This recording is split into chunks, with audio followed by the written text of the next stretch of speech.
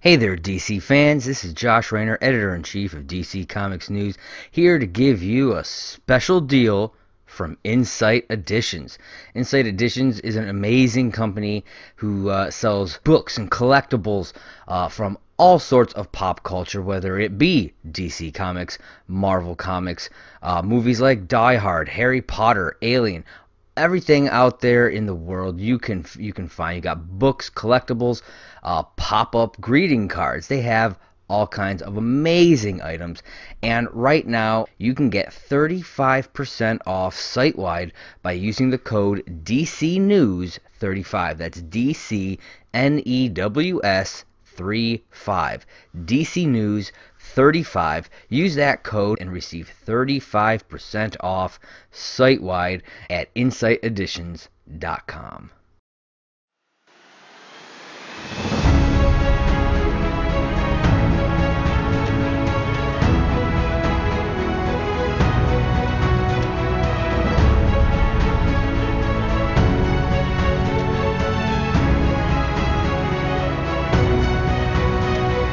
Welcome, one and all, to episode 102 of the DC Comics News podcast. This is, of course, the podcast where we talk to everything DC, movies, TV, streaming, comics, and anything else that might pop up. So, with me, I'm your host, Brad Flicky, and with me today is the wonderful Seth Singleton. How you doing today, Seth? I'm doing pretty good. I can be wonderful, and I think I will be by the time this episode is over. All right. All right, so we can just jump right on into some movie news. This week, Ann Sarnoff has said that there is a plan for a unified DC kind of cinematic universe of some sorts. So, Seth, what was your take on this?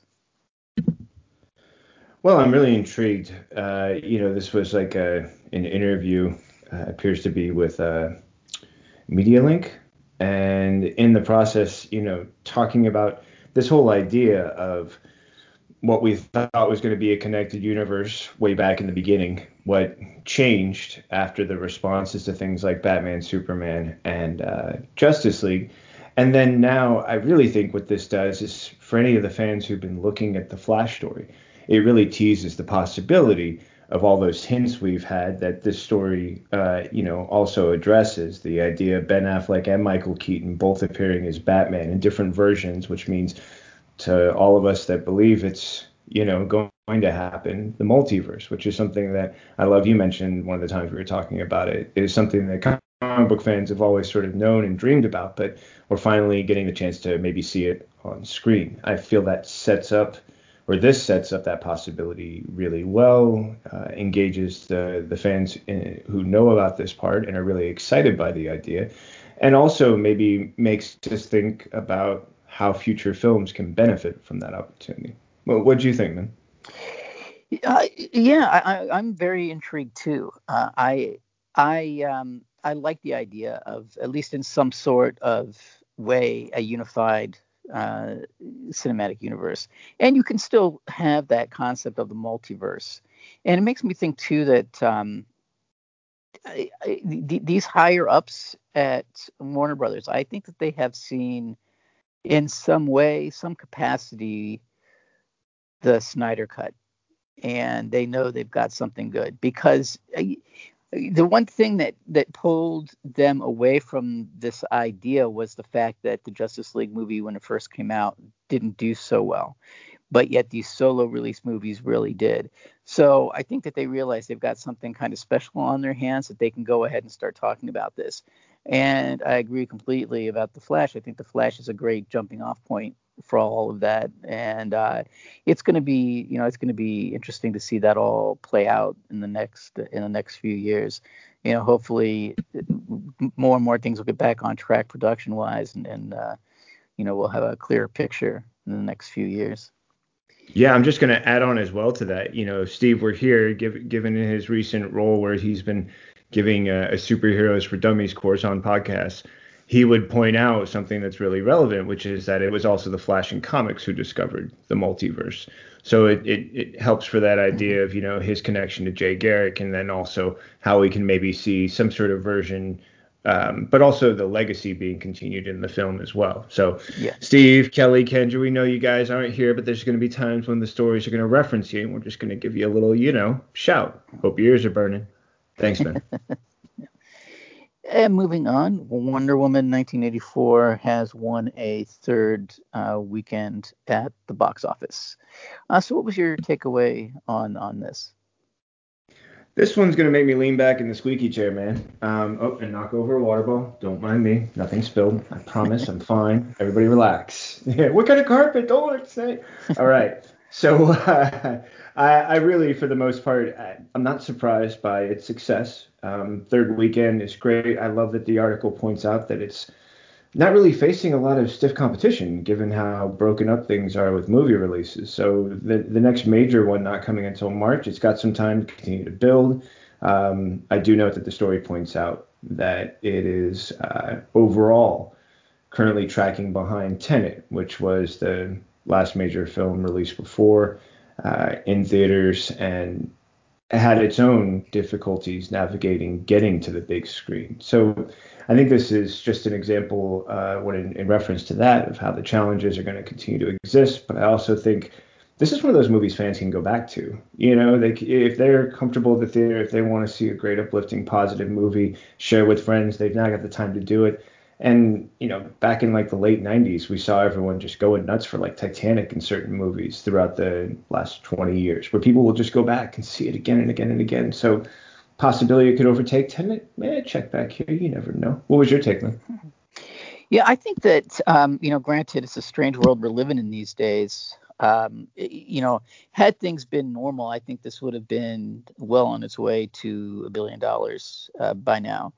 The fact that it could still maintain, and granted, it didn't make, it hasn't made blockbuster amounts, but it can still stay on top for 3 weeks, despite the fact that it's streaming on HBO Max, says a lot for people's reaction to the films. They really like it, and I think that this was the best case scenario situation where everybody, consumers, fans, Warner Brothers, even the creative team behind the movie can walk away at least a little bit satisfied. So I think, given the circumstances, I think that that it's great, and I think that had it not been on HBO Max, it would have easily overtaken Tenet.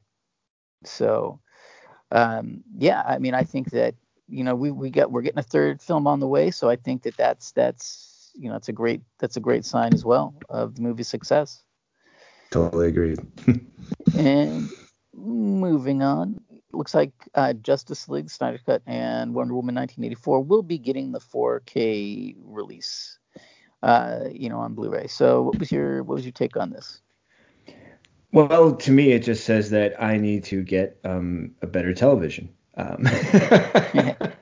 Simply so I can enjoy all of this higher quality. I think it's just a commitment to the understanding that for fans, they sort of know the value that is behind these projects, and they want to have that value.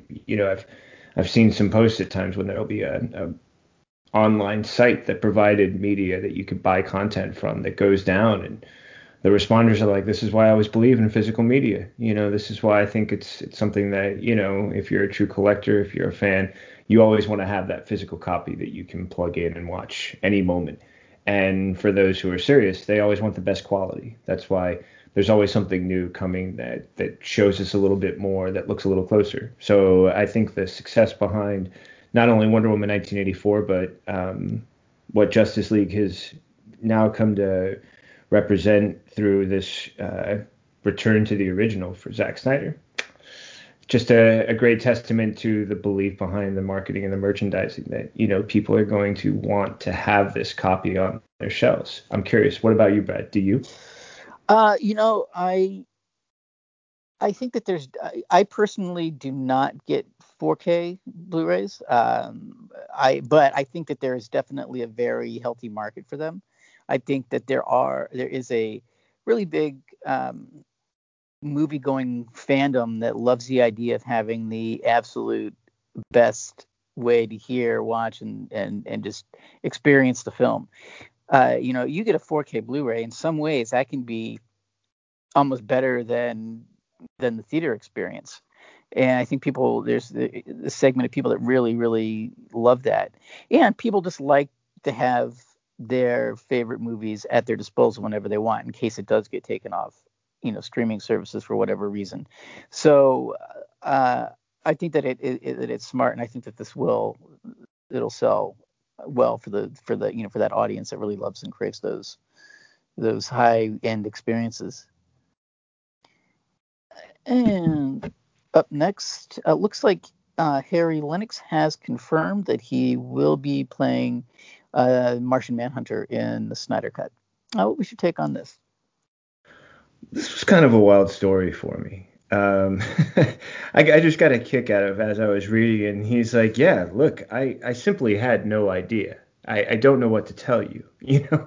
Back when I was, in Man of Steel, it was a one and done in my opinion. Then they bring me back for Batman, Superman, and I'm like, okay, so, maybe I'm doing a little bit more, but I'm what, a supporting character, and they didn't give him any other clues about the identity. And now, I mean, the recent revelations that we've seen, and the idea of how he was maybe hidden under our noses. Maybe there's fans out there going, "No, I saw it all, dude. You guys were totally behind. I saw everything. I know everything."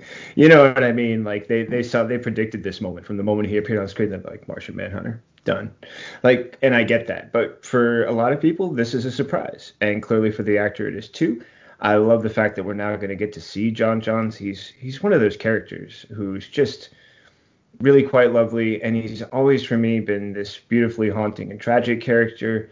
I felt recently Steve Orlando's 12 issue was like a really wonderful addition to that. Really gave us some complexity. I don't know how much of that can be tapped into for a Snyder Cut, but the fact that we might be able to see more Martian Manhunter in the future and see this really complex story that's being added to his history, I'm excited for. More importantly, I'm just excited to see him on screen in action anyway. And if you're not, please tell me why. I'm curious to hear. Brad, what do you think? Yeah, I'm excited too, and I'm glad that they kept the same actor, and I'm glad that was kind of revealed, and it's just one of those things that's making me more excited for the Snyder Cut, and just wondering, how Zack Snyder's going to pull this all off with all these characters. It comes back to kind of what I said a lot when we were discussing, Titan season 2, with all these characters they were bringing on. So it's going to be fun to watch how he lets these characters interact. And I agree with you that there's a certain tragedy about the character, and it's always a character that people know about, but is kind of underused. So it's, even though he was used in Supergirl and all that, but still I think that there is room and space, and I think that people do like the character. So yeah, I'm all for it. Dude, I'm so with you. Not only did the guy originally show up with like powers that rivaled Superman, but on top of it, invisibility, ability to change. This guy needs to be in more stuff. He just needs to be utilized by people who get. So yeah, man, I'm looking forward to hopefully more Manhunter, man. Yeah, and you were right that Steve Orlando series was so good. Wasn't it so though? Good. I mean, and the art, I swear, it takes me back to the old Green Lantern mosaic every time. It just reminds me of those crazy, vibrant colors, and it was a gorgeous series, man. I loved everything about it. And now when I see Riley's stuff and anything else, I'm just like, dude, that's Rossmo. And that series really cemented that art style in my mind. Like I always just know as soon as I see a certain part of it, I'm like, that's Rossmo, dude. It's gonna be fun. Yeah. It's gonna be really good. Thanks, man. That was fun. All right, and the last bit of movie news we have this week, we've gotten through a kind of an odd way. We've got a glimpse at Paul Dano's Riddler from the upcoming The Batman movie. What was your take on this? Okay, so I'm going to set the stage a little bit for you, and I'll go into a little bit of mine, and then I'll hear yours. But for anybody who hasn't heard about this story, it all comes from Mountain Dew. No, yes. Yep. This story made me chuckle because essentially the movie was supposed to come out on a certain timeline, which means all the other products that were following their set and predetermined timelines probably executed based on A, B, C, D, smarter than me, economics and understanding of how things work. So they created this. What is it called? Riddler's Brew version of Mountain Dew. And over the Mountain Dew symbol, over on the, if you're looking at the bottom, the left-hand corner, you can totally see this image of what is kind of, I guess, the Riddler. That's what this article is saying. And it's like he's wearing a hood and he's got some kind of bird-like weird angular glasses that are also lit up and kind of neon. And I'm doing a terrible job of explaining this, but essentially that's what they look like. It was really interesting for me. It was much more stylized than I expected, and yet it is stylized in a theme that I feel like the Batman has so far portrayed. Everything is very utilitarian. Everything is relatively functional. So then that makes me think these are like, for anyone who's been watching Stargirl, when they do the Dr. Midnight part with the idea of an intelligent glass, like a Google Glass or the goggles worn by Dr. Midnight, potentially having like an AI that allows. That seems like something where there would benefit. The rest of the costume was interesting because it seems so shrouded. The face is covered. There's like a mask covering the mouth, everything from the nose and down. It's either like like a taller sort of top that blends into that, or it's a specific covering. And then the hood, but the glasses really stuck out for me. I mean, it's kind of creepy. It's a little dark. It also feels like I want the glasses to be technology and stylized, like to serve a purpose, but also like add to that Riddler sort of thing. And then the rest of it just feels like it's still really wrapped in mystery for me, which makes me wonder if that's how the character is going to be for most of the movie. And this doesn't want to give away anything, or that's how we're going to identify with the character. You're kind of like, we'll always picture Darth Vader one way. Even if you take off the helmet, you're like, nah, dude, Darth Vader's still the guy in the thing with the. So I kind of feel like that might be part of, what's going. Overall, it was a really interesting peek, and it raised a lot of questions. And also, it just made me chuckle again. Like, how did we find this story? Mountain Dew. Mountain Dew. What about you, Brad? Yeah, this is one of those hive mind moments because I thought I was surprised it was that stylized as well. I kind of, but I kind of dig the look for what it's worth. I'm kind of getting an almost a Court of Owls vibe from the goggles in a way. So it makes me wonder if somehow that's going to all tie in to the movie in some way. That's a bit of a reach, but that's kind of the first thing. Dude. Yeah. So not alone. I totally agree with you on that. Yeah. So yeah, interesting. I'll be honest, I'm not a Mountain Dew fan, so I don't know if I'll be trying this Riddler's Brew, but I do appreciate the look, and I like that fact that to me it raises more questions than it answers. So let the speculation begin. But yeah, for some reason I'm just getting a very Court of Owls vibe from the whole thing. Gotcha. And also, I can agree with you, man. I think I had to give a Mountain Dew like the 7th or 8th grade. Like my body was just like, no way, man. That's a little part of us dies every time you drink it. And we're not telling you which part. It's just kind of like your soul and your body. I don't know what to tell you, man. Pure gasoline. And with that, we are going to take a quick break, and we will come back with some TV and streaming news. So stick around. Hey there, DC fans. This is Josh Rayner, Editor-in-Chief of DC Comics News, here to give you a special deal from Insight Editions. Insight Editions is an amazing company who sells books and collectibles from all sorts of pop culture, whether it be DC Comics, Marvel Comics, movies like Die Hard, Harry Potter, Alien, everything out there in the world you can find. You got books, collectibles, pop-up greeting cards. They have all kinds of amazing items, and right now you can get 35% off site-wide by using the code DCNews35. That's DCNEWS 35. DC News 35. Use that code and receive 35% off site-wide at insighteditions.com. This is Seth Singleton from DC Comics News, here to tell you about the Spinner Rack. Each and every week, DC Comics publishes so many great books, it can be hard to decide where to invest your time and money. And that's where the Spinner Rack comes in. The Spinner Rack is my honest attempt to rate, review, score the top 5 books from DC Comics each and every week. How can you listen? It's easy. All you have to do is go to your favorite platform, subscribe to DC Comics News podcasts, and wait for the new episode to load up. Join me each and every week as I sift through the best from DC Comics and pick my top 5 books. Can't wait to share them with you and to hear your scores when you share them with us, right here on the DC Comics News Podcast. Picture this, someone who knows nothing about comics. Someone who knows comics from movies, TV, and video games. A complete ultra comics nerd. You pick the character you want us to talk about. You send us the questions you want answered. You make the show. A podcast by fans, For fans.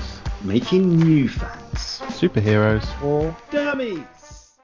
Part of the Comics in Motion podcast network. What's up, everybody? I am Kelly Gaines for DC Comics News, I am Tony Hasty for this show. and we are here to introduce our new show, DCN After Dark. This is the late night talk show for all of the wild ideas, fascinating concepts, and scandalous tales straight from the DC universe.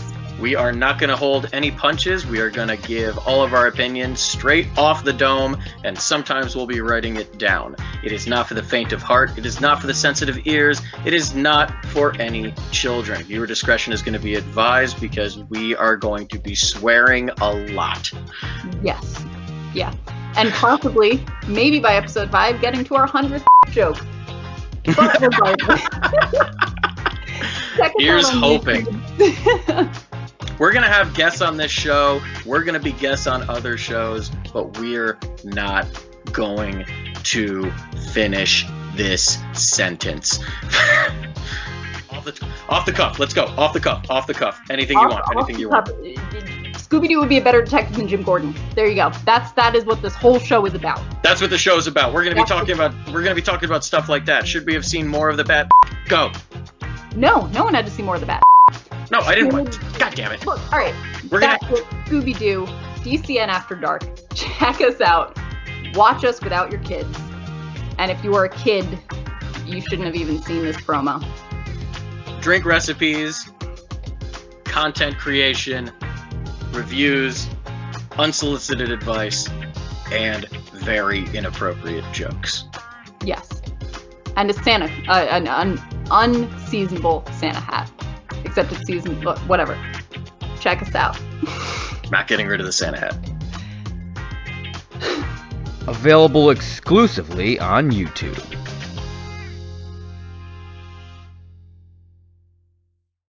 All right, so moving on to the TV and streaming part of the show. First up is that HBO Max has extended its discount through March. So if you have not subscribed yet, do it now, and you can still get that discounted price through March. So, Seth, what was your take on this? Totally a win-win scenario. Like, just if you haven't yet, and that's okay if you haven't, but if you haven't, and these are all things you would like to see, which, I mean, they've got everything from HBO Max originals, all of the DC content, so many other great options available, a lot of classics. I was recently hearing from one of the chat channels that we have that West Wing had moved over to HBO Max, and I'm a big fan of that show, so now I've been watching it obsessively on there, just like I used to on Netflix. I love the original stuff. I just finished Lovecraft Country, and oh my goodness. Oh yeah, that's bonkers. Wasn't that just so beautiful though? I mean, like, it was just such a, I mean, it reminded me of all the things I loved about Watchmen. It went back in time. Exactly. Yeah. Story, right? Yeah, I got a very Watchmen vibe from it too. Yeah, absolutely. so intelligent, so lovely. So I'm gonna say, hey, if you've liked what you've heard about Watchmen, what you've seen about Watchmen, and you somehow don't have it, get it. And if you do have it, and you think like I do, and want to sing praises and recruit members, like just tell a friend, man. Tell a friend. Brad, what was your take? Yeah, I think people need to, uh, you know, jump on this bandwagon here because when HBO Max first started out, its offerings were pretty slim. Now it's packing some big punches, like you're saying, with like West Wing and the stuff that it's kind of taking away from Netflix. So it's becoming a more and more important streaming service all the time. So if you haven't, I would say jump on board because there is a lot of great content over there, and they have been very good about putting a lot of DC content over there as well. So it's you're saying win-win. This is a win, definitely a win-win for movie fans and DC fans. So yeah, if you haven't, take advantage of it because it's worth it and it gets more worth it every day. I was going to add on too, if you don't mind, man. I also just realized my wife got really into his show. Have you been watching Warrior? Oh no, I've heard of it, but I have not watched it yet.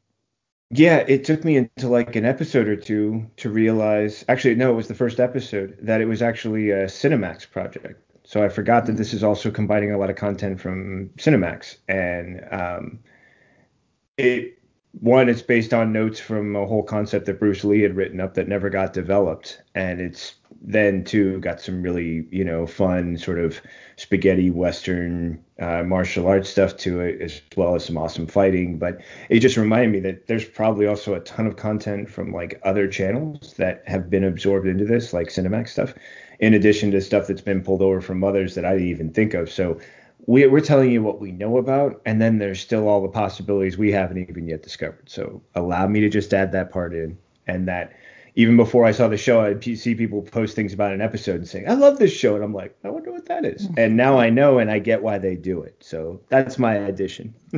Yeah. Yep. And up next, the Peacemaker series has begun production. What was your take on this, Seth? Well, I definitely have to give credit to James Gunn. His social media savvy is something I can't ever match, but I would certainly love to learn how to do. This was an awesome story, for starters. Just the idea of him saying, so yeah, 5 months ago while quarantining, I'm pretty much done with editing Suicide Squad. I'm kind of just hanging out. And instead of getting the chance to go on a vacation, I went ahead and punched up a whole spin-off. Like, talk about like, it's like I've seen recently, there's a basketball player who, as soon as he showed back up on the court, everyone's like, so we know what he was doing during quarantine. This guy is so fit. Like, he looks like he worked out every 10 minutes. Clearly, James Gunn was working out his mind and also his pen and scripted the series that now, because of that, is able to already start filming. And then the social media little blast, him wearing this crazy looking, adorable Peacemaker shirt reminds me of a Deadpool one I have. Like with like riding the cat with the unicorn horn and stuff like that. This has very much that same vibe. But there's like a peace dove, which I've seen used on a lot of different imagery, from Christian to you name it. And it's not surviving the situation well. So it's like idyllic, except for Peacemaker. I think it's a great post. I think it's really silly and funny. And everything I've seen about Peacemaker in print just makes me more excited for this movie. I love what John Cena's doing for Orsina. That's probably one of those ones I mess up. For what I've seen leading up to Suicide Squad, it makes me more excited for the series. I love it that things can still continue during the pandemic. It's always impressive. It's like that reminder of resiliency, like a flower growing between the cracks in the concrete, right? What do you think? Yeah, this is, we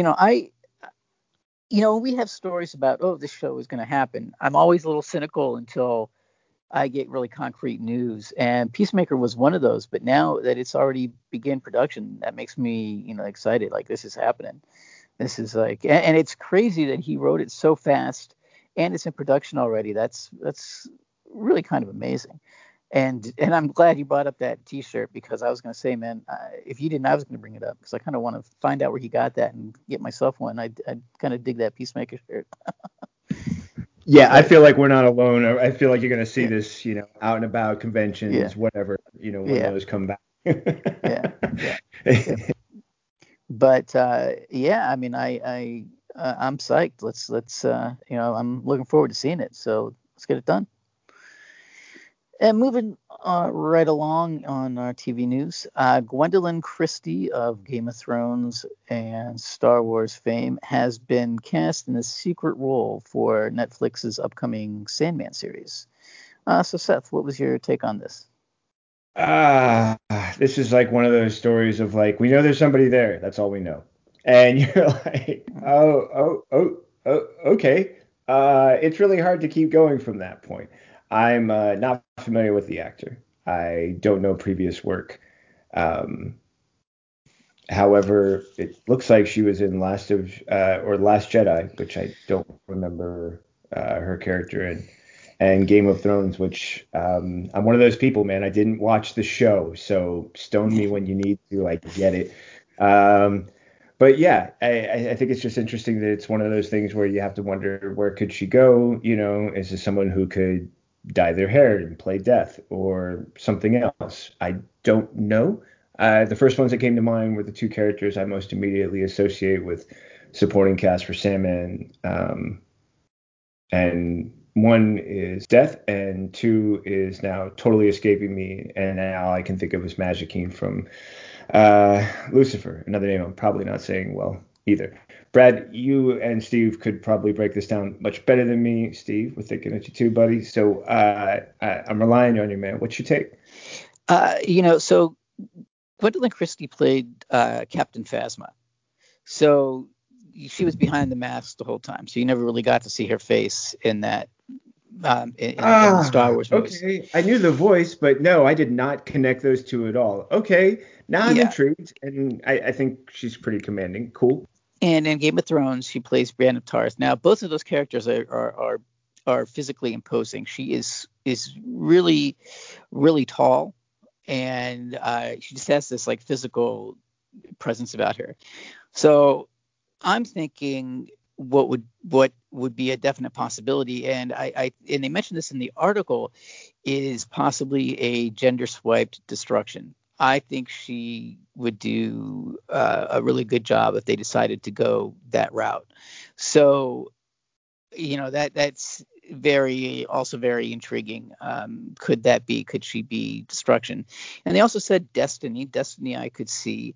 I think Desire's a bit of a stretch, but I think that a Destiny or Destruction would be very perfect and right up her alley.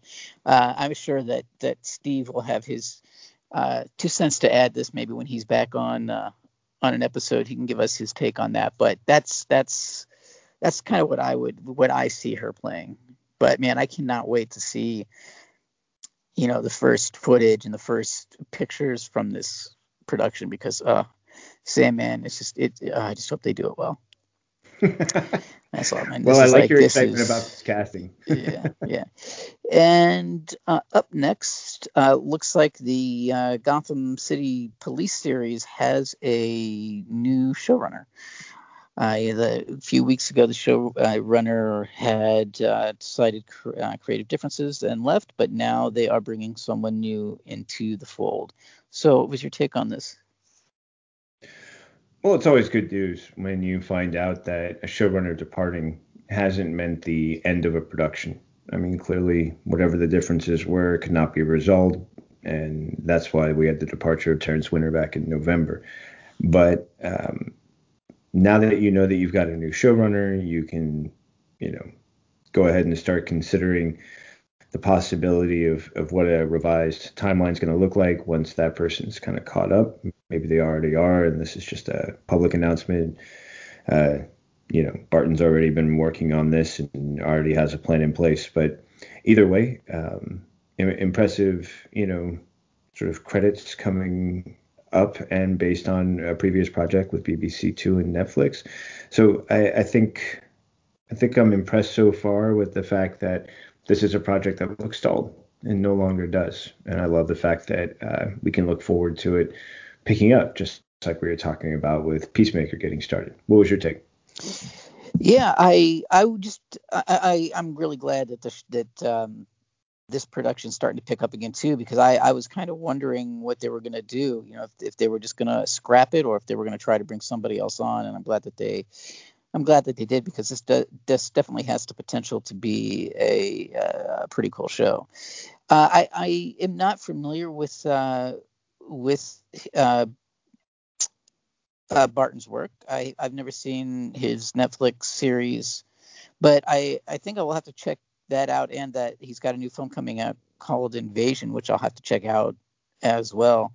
But bottom line is I'm just happy to see that they're moving forward with it, and that they did find a new showrunner. And just hope that the stars align and we can get it going. Up next, we have learned that the CW verse, or whatever they're calling it now, Arrowverse, whatever, crossover this year has been canceled because of COVID-19. What was your take from this? Disappointing. Opportunity to, introduce more worlds, bring Batwoman more into the connected universe, and hopefully encourage even more crossovers for guest appearances of characters on other show. I would have gotten a big kick out of seeing, Batwoman show up, Flash, Black Lightning, in a series where, for me, it reminds me of the best parts of the comics, when you knew that a guest character was showing up for like a 3 to 5 issue arc, and, you got a chance to see what the dynamic was of these two characters, and if there was, potential for down the road. So I was, looking forward to it. It definitely sounds like Javicia Leslie was looking forward to it as well. And that, for the most part, everyone's just sort of saying, oh, okay, this was something we wanted. But, the crossover essentially has been affected by the pandemic. And we don't know how much more is possible at this time, or if something could be possible again in the future. But, I love it when audiences from one show get the chance to meet other characters and potentially grow to enjoy them. It was also one of the ways we got a chance to see Flash kickstart, was as a guest character on Arrow and then spinning off onto his own. So I love that idea of more than one character on a show and creating new audiences. I'm hopeful for the future, but that's me. What about you, Brad? Yeah, I'm hopeful too. I think that this is just an unfortunate situation that we just kind of have to deal with, and maybe in the end it'll be a good thing, because it'll give the new Batman time to establish herself, and give the Superman Lois show time to establish itself without having to spend an episode in a crossover. But I'm with you. I love it when these characters can interact. So I do think that those crossovers are popular enough that it will be something that we see again, hopefully next season, once we can put the pandemic behind us. It's unfortunate, but probably necessary. So it's just one of those times where we kind of have to just roll with the punches. But I don't think that it'll be the end of crossovers, though. I do think that we'll definitely see more of those down the line. And up next, staying within that CW verse world, we've got some Batwoman stories about the second season that's debuting soon. The showrunner has discussed some changes, and we also have learned that Black Mask is going to be a villain in the second season. What was your takeaway from this? Well, Brad, I think the first thing that really caught my attention was the fact that we get the chance to get inside the head of Carolyn. Oh boy, another name that I could always just Dries or Dries, whatever. If I'm saying it wrong, just yell at me somewhere.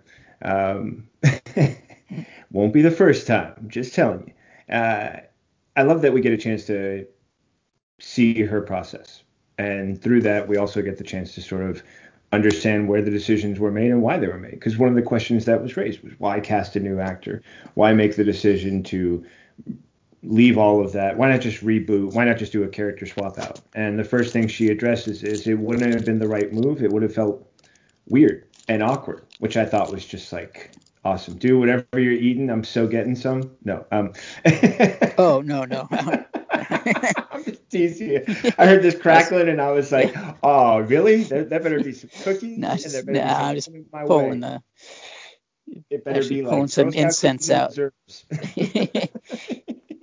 No problem, man. I'm just giving you. I was just chuckling because I was like, dude, that's too easy to enjoy. So just as tasty as the possibility of cookies from Brad might have been for you, me, and everyone listening, is the possibility of why you do something. And I love this idea of like it didn't feel right to do a swap, and then also didn't know if the audience would agree with that decision or the new decision, and also addressing the question of what about if we're ending up negating all of season one or saying, okay, now you need to start watching the show. Like it was a really interesting process because you could see that there was no easy way forward.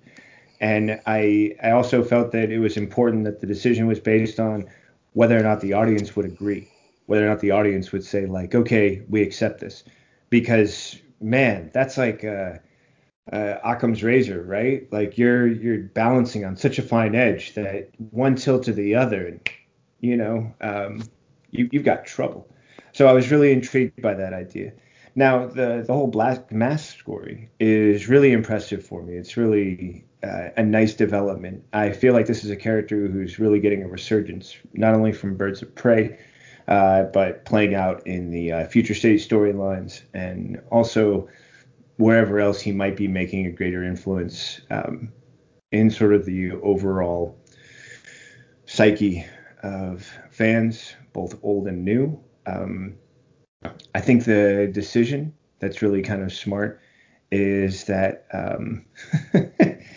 we're going to get a chance to get a sense of Black Mask Gang, and then at some point when he's going to arrive.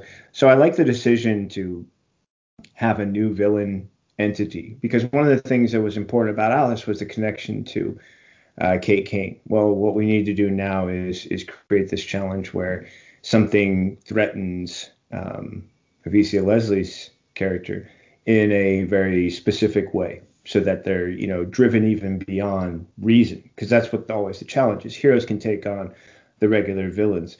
It's the ones who are willing to ask more of the hero just to succeed, or to put the pressure so greatly upon them that in all other situations a normal person would fail. That's why a hero rises.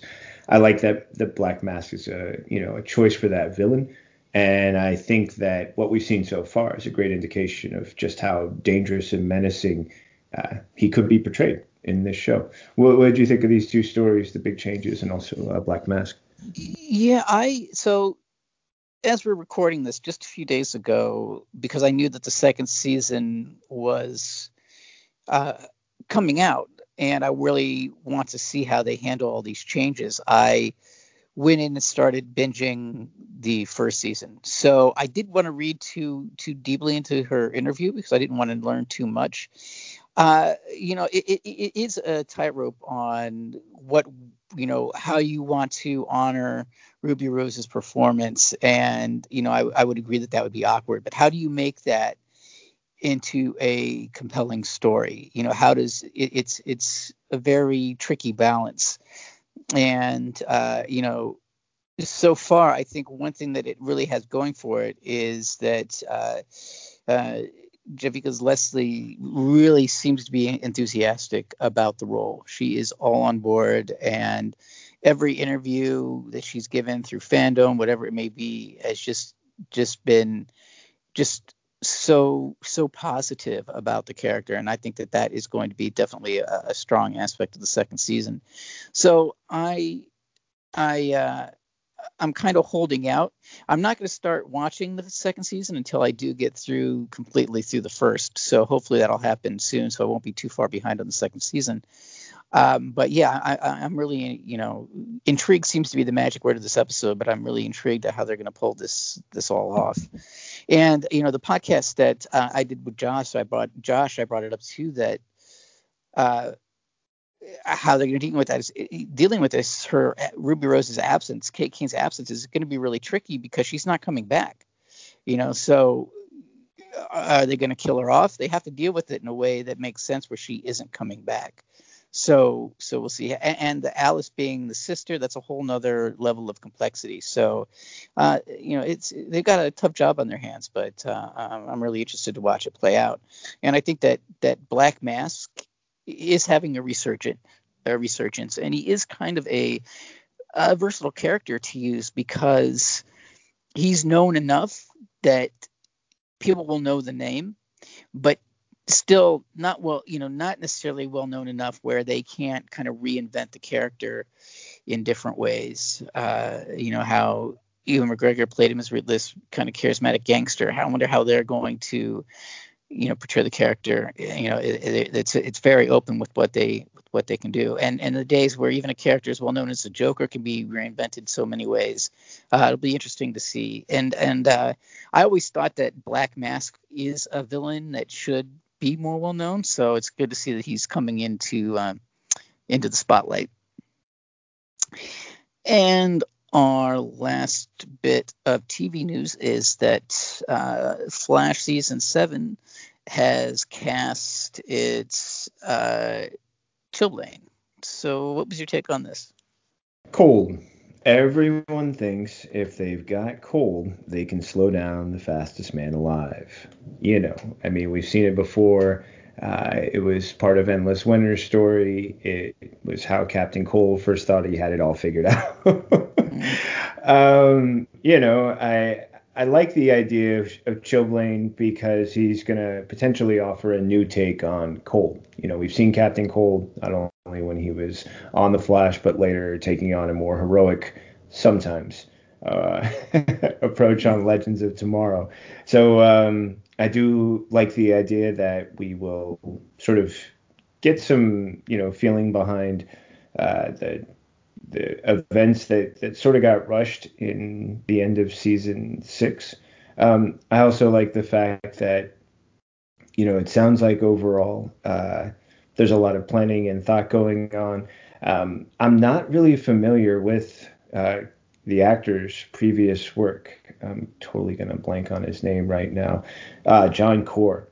But I am familiar with the projects he's been involved in, and there's some that I would like to see. I didn't see Lost in Space. I wasn't really sure about another reboot. I saw the 90s one, and it just left a lot of wanting.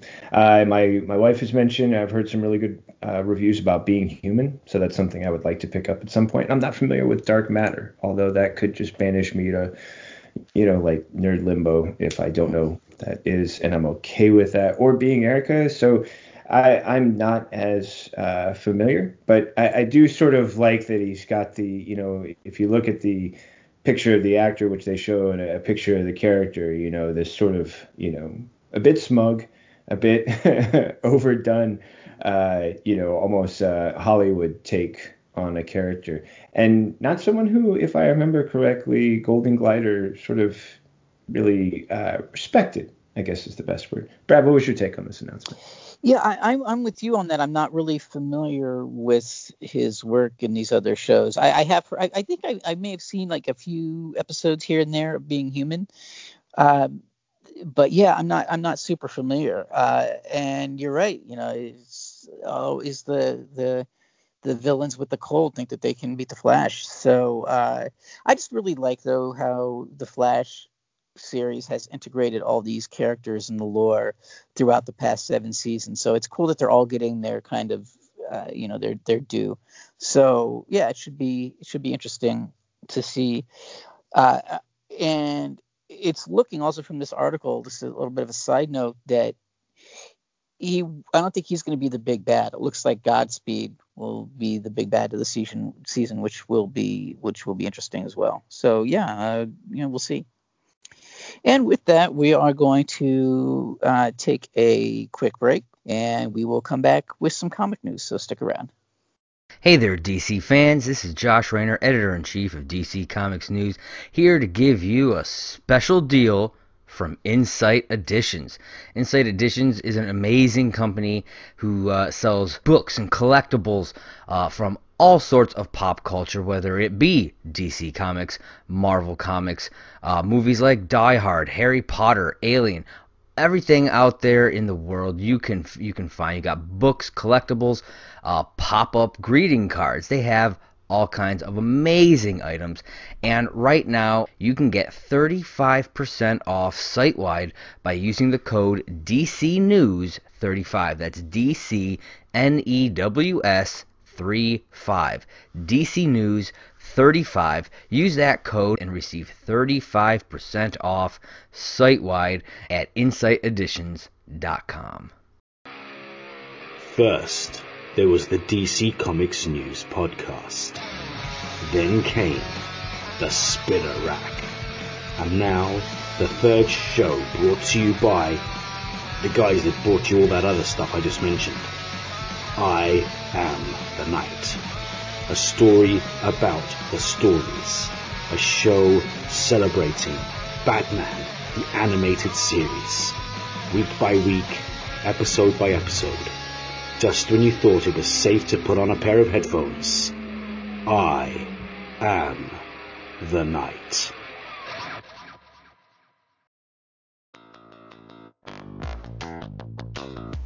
Hello listeners, this is Tony Farina from DC Comics News and an occasional guest on Comics in Motion. I'm pleased to announce a new show called Indie Comics Spotlight. Each week, my guests and I will be taking a deep dive into a current title or a classic graphic novel from a publisher other than the big two. Consider this show the best of the rest. My hope is that we'll bring new readers to independent comics and give old readers a chance to share their thoughts. Join me each week in the Comics in Motion feed in your favorite podcast catcher. Why, hello there. I'm Seth Singleton, and I'm here to tell you about Mad Love, a Harley Quinn cast. 3, 2, 1. Harley Quinn? Harley f***ing Quinn? What have we learned from this crazy show? Making bat shark repellent relevant since 1966. Oh, look, Ogre. And we've gone completely off the rails. I hear the bat signal. Shut up and battle me, Nards. I definitely do not that. In need of an adult-sized nemesis. Humans make good fertilizer. You can't with Lois Lane. For sake. I'm a damn good cop. Lot of lasers. Educational and informative. The DC Comics News Podcast Network presents Mad Love, the Harley Quinn cast. Back to you, Seth. So, tell us your thoughts. We'd love to hear from everyone out there. Or not. That's really up to all of you. F***ers.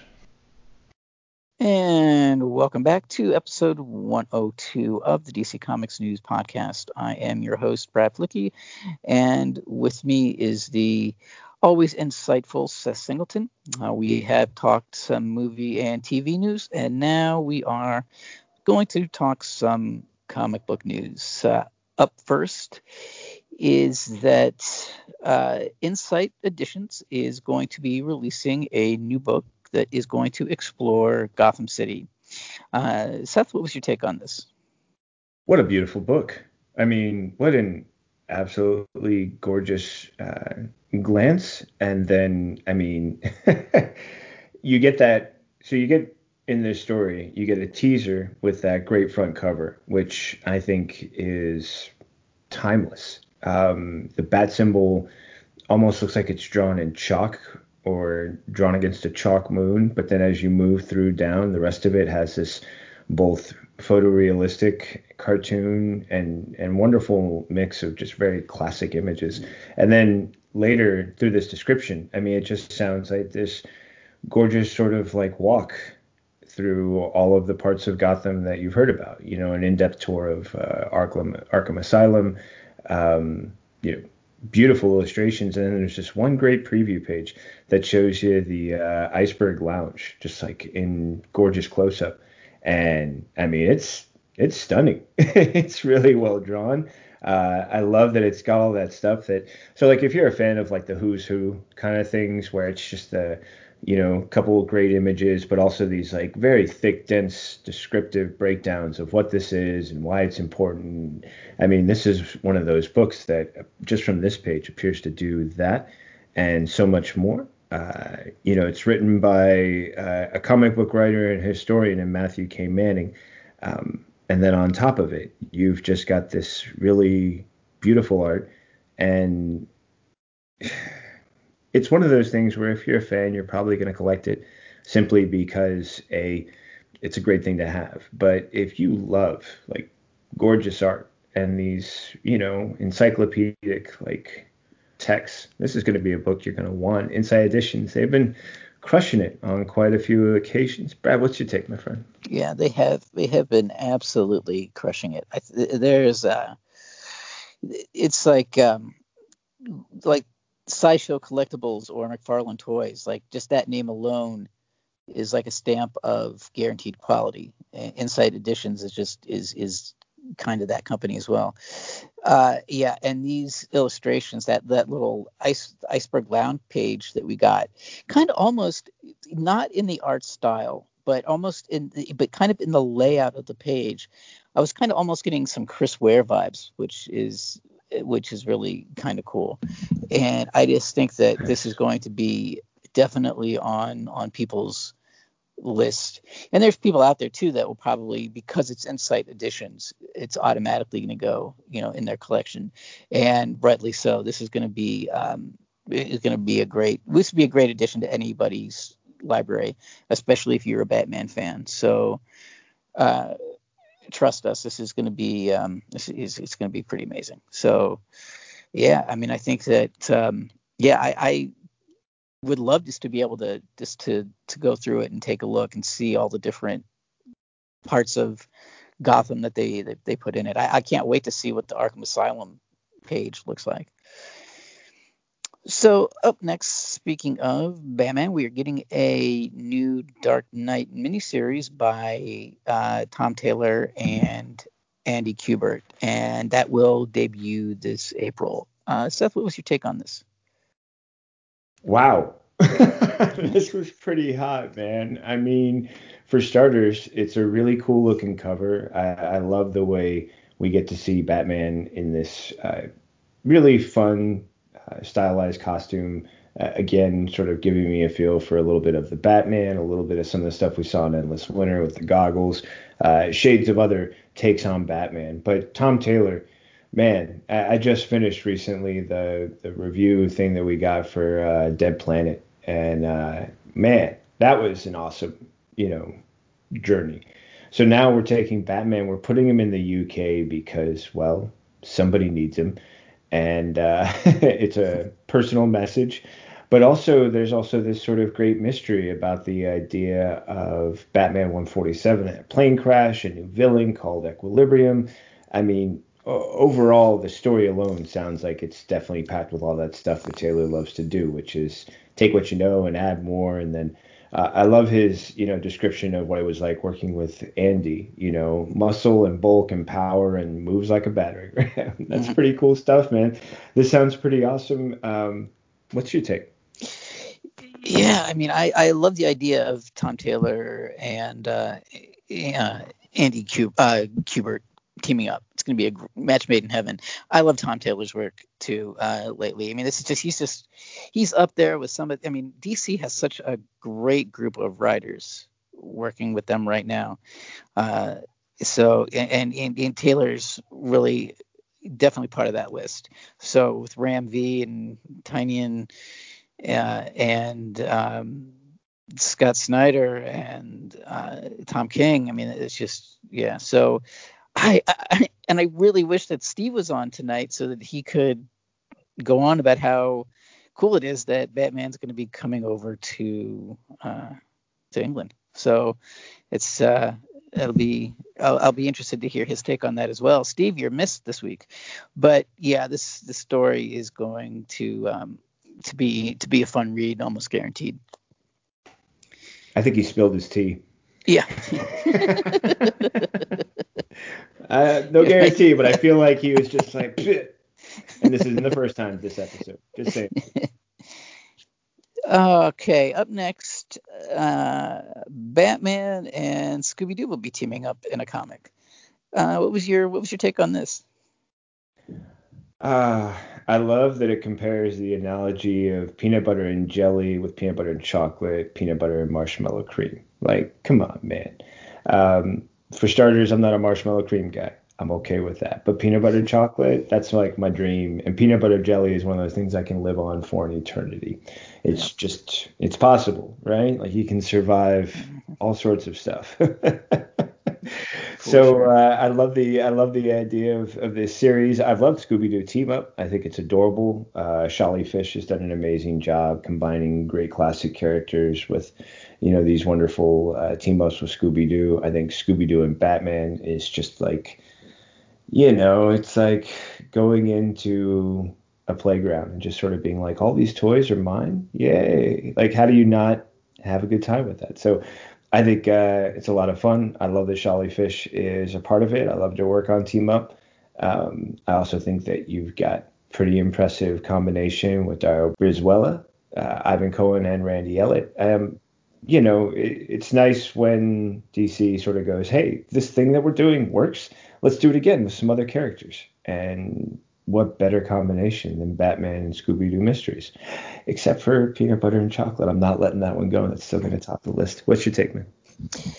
Yeah, I really have enjoyed what DC has done with the Hanna-Barbera properties. There's been some, those team-ups are fun. Although these kind of crossovers aren't necessarily my jam, but speaking of peanut butter and jelly, but this one... ears are burning, Steve. Did you hear that pun? Seriously? Your ears are burning. Don't even gotta try and tell me, yo. Nice one.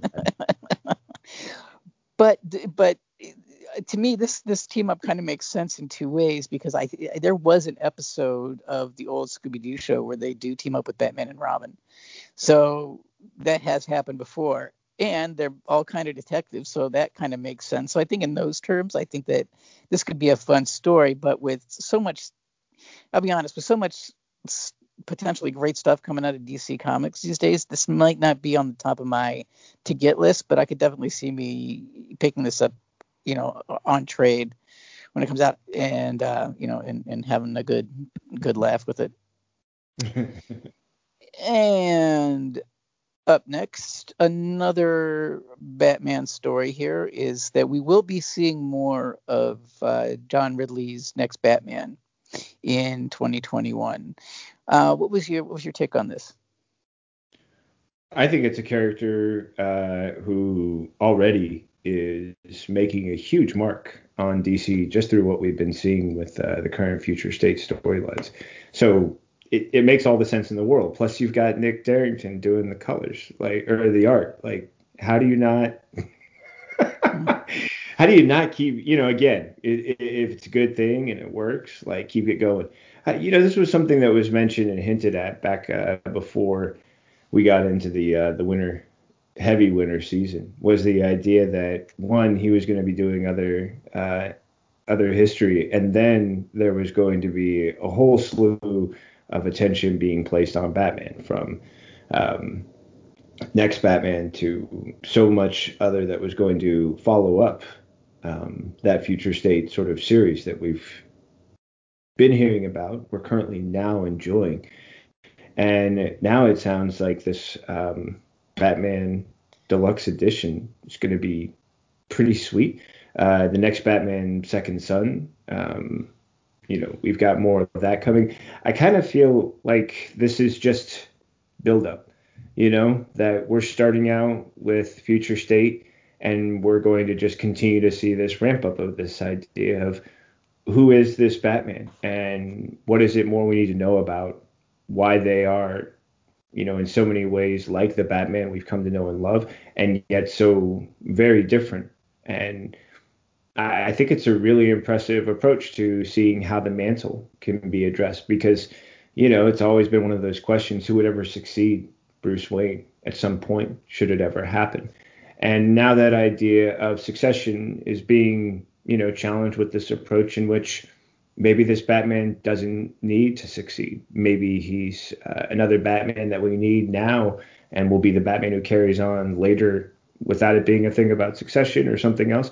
But I think overall we're seeing this light put on Batman, who also is one of the biggest selling characters for DC. So taking a look at other things that should be considered with this character and how he's a way to tell stories that maybe wouldn't have been possible before.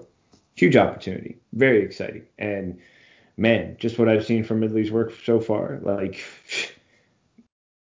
as Steve would say, hey buddy, here's my money. Just take it. Just take it. In fact, I'll write you a blank check. Get back to me with the amount. And yeah, I'm good at doing manual labor. So what you got? What's your take, man? Yeah, I think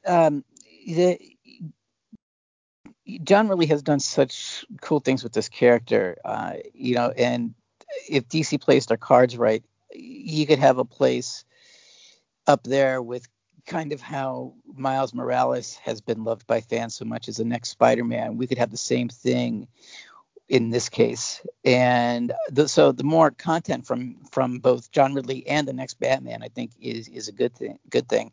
I really love the character. I like the supporting cast. So yeah, I'm always down for more of this. And it's going to be, it's going to be really interesting to see how DC integrates these new renditions of these characters going forward. And I want more from this next Batman. So yeah, I'm definitely looking forward to this.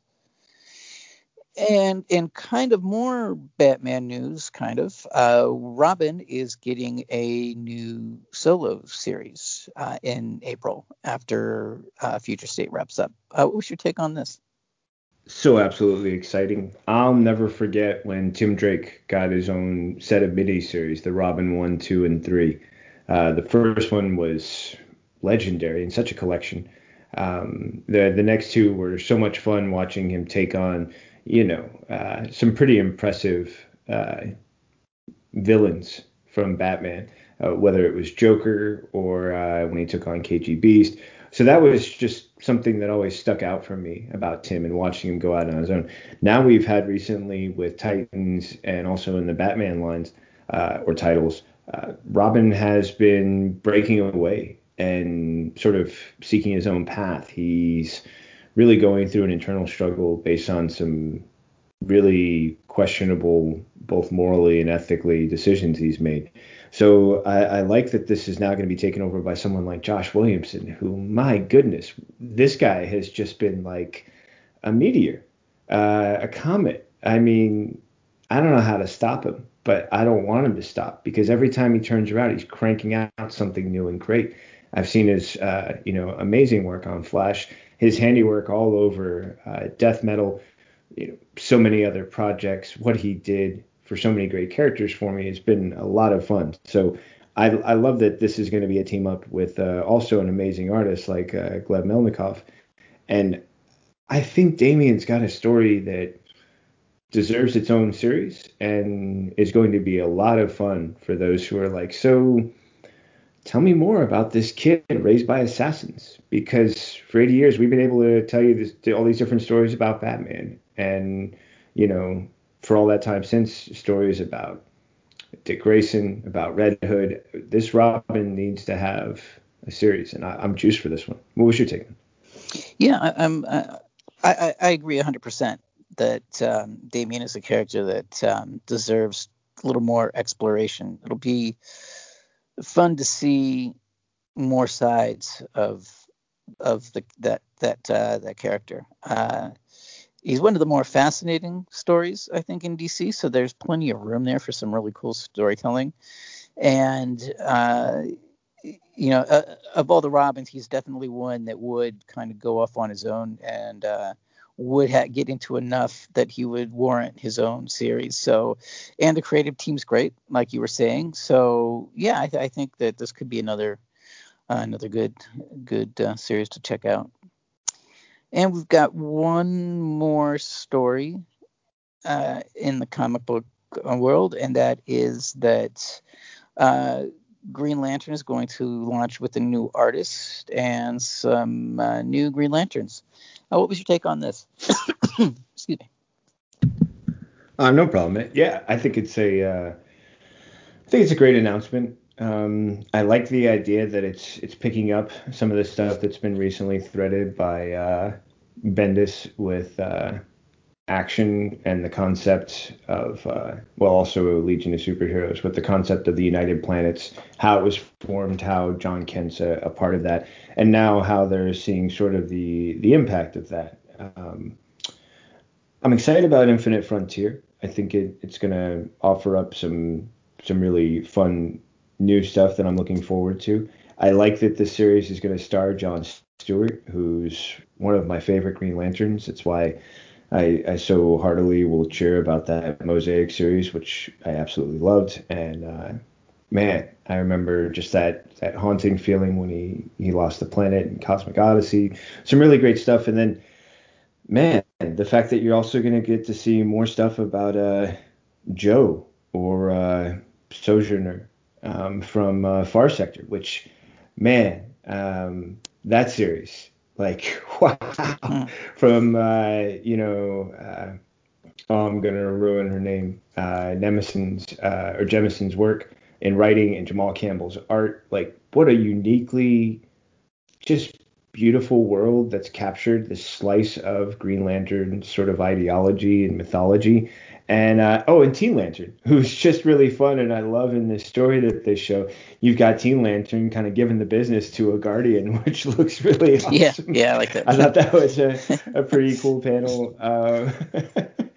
And there's also the really nice black and white teaser panel where we've got John. We've also got Teen Lantern in there, and just this sort of feeling of like, hey, this could be a really fun romp with some characters that a lot of people are really intrigued by, and would love to see more of, and also that it's like all the other Lanterns are going back to Oa, and that's where Stewart and Teen Lantern sort of get connected, and now it's this whole mission about why did the power battery explode, and there she is. Gosh, N.K. Jemisin. Yeah, I was going to just ruin it, but thankfully I was scrolling through the article and I found her name again. What a great concept in that character. What a great thing also, I think, for Teen Lantern to meet a character like that who's like, I've seen some stuff and I've done some stuff, and along the way, I've got some wisdom if you're willing to listen. So between all of those different things, and then the art just looks absolutely gorgeous. I think it's really awesome. I'm pretty juiced for it, man. It's one of those things that's like, hey, these are the Green Lantern stories I've been waiting for. It's one of those things that makes me still miss like the Green Lantern Quarterly and stuff like that, where you saw titles and stories about other Green Lanterns, and you could see just how broad the idea of all these sectors and the Green Lanterns who patrolled them. And anyways, I think it's a great announcement. It's such a great follow-up to all the stuff I've been loving so far with Grant Morrison and Liam Sharp over on Green Lantern. So more Green Lantern, more Far Sector, more Joe, more Jon Stewart, more Teen Lantern. What was your take? Yeah, more. There's so much within that kind of Green Lantern mythos that you can explore. And I agree. I think that it's going to be really cool to see Sojourner and Teen Lantern interact, because there is a lot of lessons to be learned and things to be taught, I think, on both sides of that. And Far Sector was incredible, so it's great to see like they are using those characters more. So, and I've really liked what I've seen from the Jon Stewart character in Future State. So yeah, I think that this is another one of those definitely cool potential series that we've got to look forward to. For sure. Dude, how good was Future State? Yeah, oh my god. Yeah. That was such a Green Lantern story. And Gnort. Yeah. I wasn't ready for that. Yeah. I love that too. I was like, what? Yeah, definitely. I think that this, as we're recording this, the first issue came out this week. So I don't know when you will be listening to this, people. But so far, what I've read, I think that Green Lantern Future State first issue was one of my favorites. Hands down. Yeah. I mean, this was a tough week when I was doing Spinner Rack. It was not easy to pick 5 out of that. Like I was seriously, like I was even recording it going, so I'm just going down through this and picking what catches my eye because I couldn't settle on a 5. Like, yeah, dude. Yeah, that was an awesome book. Yeah. So, all right. And with that wraps up yet another episode of DC Comics News podcast. Thank you for joining us. If you like what you hear, rate, listen, subscribe. You can catch us wherever you listen to your podcast, Apple Podcasts, Stitcher, Spotify. And Seth, where can people find you if they want to reach out to you and see what you got going on? Well, I prefer not to be found, but that's no longer possible. So you can find me at DC Comics News, or you can at least find like a psychic imprint of my writing there for either news reviews, mostly review side things. You can also find me here hanging out with great people like Brad and the rest of our criminal cadre cohorts, whether it's Steve J. Ray, Kelly Gaines, oh goodness, Kendra, I'm blanking on your last name. I'm so sorry. Kendra, who might just end up like Cher, like Kendra. You can find me hosting the Spinner Rack on here. You can find me hanging out, as I will be soon, with Brad again for more episodes of Mad Love, a Harley Quinn cast. And search me out on the internet. I'm one more Singleton on Twitter. I'm just out there. If you type in my name, Seth Singleton, word story, go from there. It's a fun romp. Brad, where can the good people find you?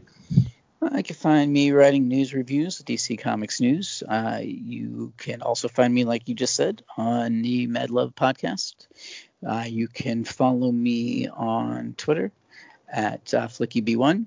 And as Seth said, please check out our other shows, Mad Love, Spinner Rack, I'm the Knight, the episode-by-episode breakdown of the Batman animated series. So with that, we always like to end the episode by saying a phrase that is something that everybody should be doing, and that is to read more comics. Until next time, everyone, have a good one.